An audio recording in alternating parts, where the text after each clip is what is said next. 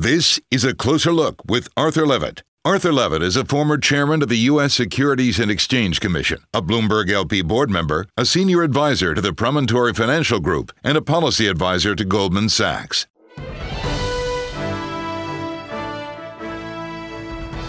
This is a closer look at Susan Packard. She was on the startup teams for HBO and CNBC and the co-founder of HGTV and Scripps Networks Interactive, which became one of the fastest-growing cable networks in television history. In 2008, she was inducted into the Cable Hall of Fame. She's the author of the bestseller, New Rules of the Game, 10 Strategies for Women in the Workplace. But she's here today to talk about her new book, Fully Human, 3 Steps to Grow Your Emotional Fitness. It's been 25 years since Daniel Golman introduced us to emotional intelligence, or EQ, and Fully Human sets out to bring EQ current for the realities of the new workplace. Susan joins me now for a closer look. Susan, we're all familiar with the term emotional intelligence, or EQ, and you say that your book reimagines emotional intelligence, bringing it current with the realities of 2019. Just what are these new realities? First of all, thank you for having me on the show, Arthur. And yeah, there are many new realities. The massive deployment of technology today in the workplace, when EQ was first given to us in the 90s, the Internet was just really starting to take off. And to have some context on that, HGTV and Amazon both launched in 94. So when you think about the world of 1994 and the world of today, they're very much different. And so this massive deployment of technology, for example, is a really good thing, but it can also be a dangerous thing in terms of how we relate to one another and use our emotional intelligence, or in my terminology, our emotional fitness. So technology can be a great thing, but it can also be a separator and a divider. Screens can become barriers between people. And so, one of the things that my book sets out to do is to deal with that and to talk about ways that we can work with technology and that it isn't a separator or a barrier between us. So that's one big change. Another big change is the 90s were really a time of, the Internet bubble hadn't burst. There was a lot of optimism. And then, of course, 2000s hit us, and we had 9/11, and we had the financial crisis, and even just last year we had, I think it was 304 mass shootings, almost one a day. So being able to bring our most emotionally productive selves into the workplace today is much harder than it was in 1994. And so, that's also something that I deal with in the book. We bring a lot of unsettled emotions today just naturally into the workplace, anxiety and the chaos, and many of us feel tremendous loneliness. And so all of these things, fear, lack of safety. So, how do we deal with those unproductive emotions so that we can sort of shine in the workplace with our most productive selves? I see some resistance to your book as being too spiritual or all about emotions, and business is tough game. But as you point out, we've seen executives from Wells Fargo, Volkswagen, Uber, to name just a few, involved in abuse of power and consumer cover-ups. Studies show that 1 out of 5 CEOs have psychopathic traits. Maybe there is a spiritual problem. How did we get here? Well, I think a lot of entitlement is how we got here. I think that the leaders that are the leaders you mentioned and others like them forgot about using emotional intelligence. And in fact, the research bears out that at the CEO level, it's the lowest level in an organization in terms of using good emotional intelligence. So something happens between middle management, which is researched as the highest level, and getting into that executive suite. And I think it's entitlement and ego and all those traps that we fall into. When you coach people, what has usually gone wrong that makes them willing to seek out your help? Well, what's usually gone wrong is not so much one specific thing as they feel they could be more successful and they're not sure what's blocking them. So we go through a process of self-awareness, and from there, it helps them. So, for example, a quick example would be that one of the people I worked with, she hadn't realized that she was feeling so marginalized by her mother when she worked in her mother's business. And, she needed to take control and ownership of her own life and her own career instead of her mother's version of it. So things like that can get in the way. You mastered the competitive game the way men have played it and wrote about that in your first book. So is this new book the balance to that one, advocating for the traditional female traits of collaboration and vulnerability? The first book was about how we can succeed in our outer lives, our outer work lives, through behaviors, actions, and strategies. The second book, this current book, Fully Human, is about how we succeed by growing an inner life and, becoming the leader of our own life, which means understanding what we stand for, what our principles are, and how we're going to lead others. We can't lead others until we lead ourselves. The second step to emotional fitness is trust. To illustrate this point, tell the story in the book about the first budget you did for HGTV. I was about 6 or 8 months into HGTV's job, and we did our budgets, and we had until midnight. Our CFO said, hey, we have until midnight to upload them. So about 11:30, I uploaded my budgets, did a final review, and realized that I'd made this grave error that was going to cost my teams a whole lot of money.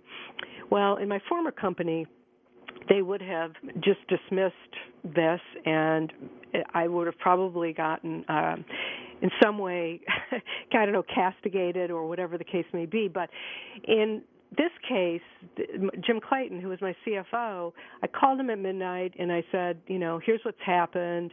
And he said, well, look, Suze, let's just get in the morning together and we'll fix the problem. So that his willingness to just have my back in that moment was really a transformative moment for me in leadership. How can you assess if trust is part of a company's culture when deciding on a job offer? Right. Well, when you're faced in a situation with a job offer, and, as I say in the book, trust is such a critical component. Some of the things you can do is ask whoever it is you're interviewing with the very question. How do you feel in terms of this environment being a trustworthy one? Now, the first person you talk to will most likely give you the most politically correct answer, right? So somehow you have to dig deeper than that. You might ask to meet or talk to on the phone or others in the organization, who have been there 6 months, a year, or longer. And by getting some sense from them is really the best validation of whether trust is something that exists in that organization. HGTV was turning a profit moving into its fourth year. And I know that the industry standard is 7 to 10 years. Why do you think you were so successful in growing the business? We were so successful in growing the business for a couple of reasons. One was we all did trust one another and have each other's backs, and so we moved very quickly with speed and focus. It was a good idea and right for its time. It was another reason. But I think as important as those two were, we saw our culture in our organization, the people that we worked with as partners, and we saw our customers as partners. Everything we did, everything the startup team did, we looked at through a lens of, are we being a good partner, with our customers, or are we being a good partner with our employees? And that was an important element in our success. Do you think that there's only one kind of ideal culture that can be successful? No, absolutely not. I don't think there's one kind that can be successful. I think that the leadership sets the tone for the culture. And I think if the leadership is accessible, visible, honest, then the personality of the company will take many different forms. And, I worked at 3 different companies that were all successful, and the cultures couldn't be more different. It's just, what do you want as an individual? What fits you? That's the question you have to ask yourself. You write about the moment when you said it was time to go. After 16 years growing HGTV and Scripps networks, how does EQ Fitness help you think through a major decision like this? I was actually a little surprised myself, and first of all, I was surprised I'd been anywhere for 16 years because I'm an entrepreneur, I'm a builder. But this place, I just kept reinventing myself with many, many new areas that needed to be developed and executed on. So because it was a startup, I was able to have 5 or 6 different jobs. So that's the first thing, is know yourself. How well do you know yourself? I knew that I had an entrepreneurial passion, and so the ability to reinvent yourself in a company is really important. And if you're that kind of person, but if process is what really where you shine and what you love, then those are the kinds of jobs you should seek out. So it all starts with self-awareness, and that's the first step in emotional fitness. Tell me about Churchill Downs. How did that come about in the midst of all the work you're doing in the cable industry? Yeah, that was sort of an interesting story. A headhunter reached out to me, asked me if I'd have an interest in serving on a public board. I was still, deep in the saddle at HGTV. And, that experience I thought could broaden me. So I met with the nominating committee and the CEO, and they were looking for someone who had television background but also new business background, because at that point the business itself was the Kentucky Derby. That was the whole business, and unfortunately that was only one day out of 360, out of the whole year, and there were tracks that the company owned, and so my work was to help the board reimagine the business and get better use out of the tracks and get better marketing for the other things that it was doing. And one quick example is that they hadn't done any night racing because they hadn't put lights in the tracks to do night racing, and so we recommended that they do that, and from that we got a lot of younger people that would come out on a Friday night date and use the track and watch the races, and so it was those kinds of things that we did. I've got to ask you about the new star in Congress, AOC. Already so well known she needs no name. She just told a group of young tech innovators when you decide you want to be just brave, it opens up way more possibilities than trying to be perfect ever does. Would you agree with that? And do you think she displays EQ fitness? Is that why she's caught on like she has? I think there's a lot of reasons, and she's caught on. She has a lot of reasons that she's appealing. And, the whole thing about being brave versus being perfect, I think perfect is really the enemy of being successul in a lot of ways. And women especially, we end up wanting to just be so perfect about everything. And, the guys are over there talking and, planning their next golf date. I don't know why we are that way, women are that way, but brave is doing things in fear. I don't know anyone who has no fear. To me, they're not human. They're barely human. Right? So they're reckless. Reckless, exactly. Or entitled, feeling that they don't need to have fear because they're so worthy, right, of being in their job. So, brave just means taking action with fear and pushing through the fear. Now, you write that the third step for emotional fitness is the we principles used to create a collaborative workplace culture. What does that mean? Well, it means that EQ fit leaders have figured out the balance between power and grace. Me, ego, which we need. We need ego to be successful and to survive the workplace often. And we, which is moving myself aside for a greater good, and in this case, the greater good of the organization. And they have figured out that balance, and they trade one with the other depending upon what the situation is. And because, again, you're the leader, so you need to command a room, and you do need to have that kind of leadership skill, which is ego. It's the nicest, I guess I would say it's the good form of ego. But they also need to recognize that they are nothing without the organization under them, without the people under them who do 99% of the work.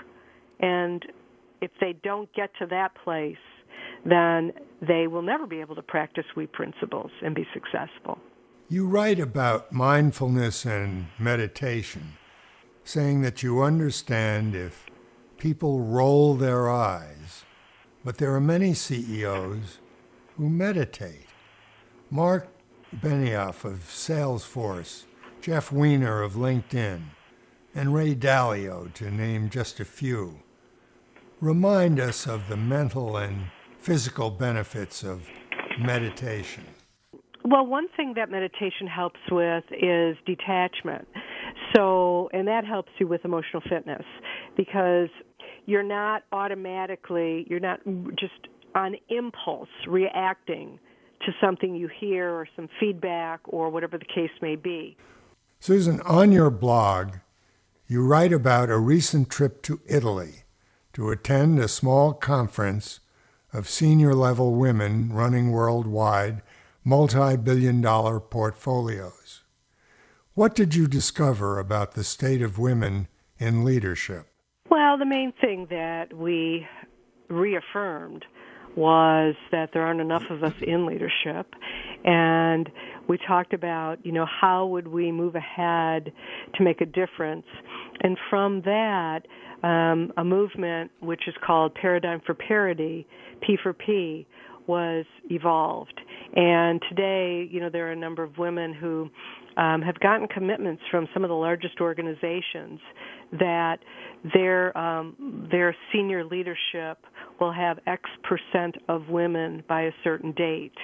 And, sometimes it just takes that kind of, setting those kinds of goals and for organizations so that we can get women in better placed into senior leadership. I'm surprised that the number of women running major companies is on the decline.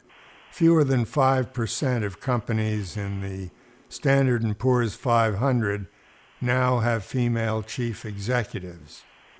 Why do you think this number is so low? There was a female CEO of a Fortune 500 company that I was talking to one day, and she was leaving the organization. And I said, "Why are you leaving?" And she said, "Why would I want to stay?" Her perspective, which I think is the perspective of a lot of women, is that, it's still the rules that apply in the largest of companies with boards, for example, almost completely still male. I mean, we're making some strides there, but when you're only one voice, even though you're a CEO to a board that has many voices, and you're, continuously being outvoted on things that could make a meaningful difference in your organization. So I think the next step for us, not only do we need more women CEOs, but we definitely need more women in the boardrooms. Now, boards of directors are responsible for choosing chief executives, and studies show that they tend to bring in CEOs who are similar to themselves. So do you think the solution starts in the boardroom? Oh, I think that the solution starts at every level, and that includes the CEO level. And look, I mean, Elizabeth Holmes has been indicted, because of Theranos. This is not just 100% male, and this isn't about male bashing, right? This is about getting leadership in place that is enlightened enough to have the emotional wellness of their organization on their radar. It's not just, their own emotional fitness. It's the emotional fitness of their entire organization, knowing you'd have to have your head in the sand to not know that today there's so much unsettled emotions that, your workforce is bringing in. So to pay attention to that and to have systems and processes in place today to help your workforce, that's what, that's how you'll grow a more productive, successful company. How do you start your day, Susan? Could you share? I start my day with a cup of coffee, and then I meditate, and then I do some reading, and then I write. How often do you meditate during the day? Twice. Once in the morning and once around the dinner hour. For how long? 20 minutes. Mm-hmm. You write that once in a while I pick up my first book, New Rules of the Game, and I see perspectives I've gained since then when it comes to emotional intelligence. What have you learned? I think what I've learned in part is self-compassion. When I look at that first book, I wrote it right out of corporate, right out of the corporate world. I'd helped to grow this enormous company. I left, and I wrote this book, and you can still see some of that rigidity. And, I mean, I love that book. It's my first book. But this second book, that one was really about the outer, as I said before, it's all the outer accoutrements to how do you be successful, how do you navigate an organization successfully. But this second book is a much deeper dive into what a leader needs to be thinking about and asking. Often a leader needs to be asking, where does this lead? And that's one of those questions that your outer brain's not going to ask, but your inner one is and needs to. So it's a perspective that's a richer perspective that I have today that I didn't have when I wrote that first book. Is there a company or a leader out there that you wish you could advise before they go down the wrong path too far? No, not really. I am, that would assume that somebody's fairly new in the job.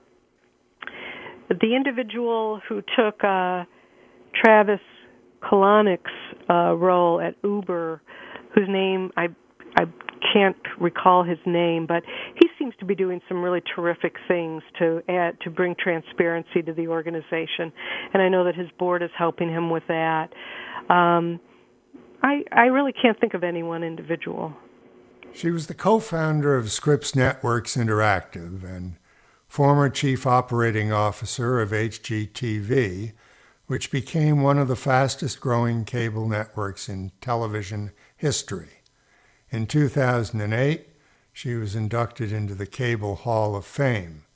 She just published her second book, where she shares insights gained during her years at HGTV, Fully Human, 3 Steps to Grow Your Emotional Fitness. Susan Packard, thanks for joining us. By the way, if you have comments about the show or suggestions for topics, please email me at acloserlook@bloomberg.net. That's a closer look, one word, at bloomberg.net. And follow me on Twitter at Arthur Levitt. This is A Closer Look with Arthur Levitt. It's 25 minutes past the hour.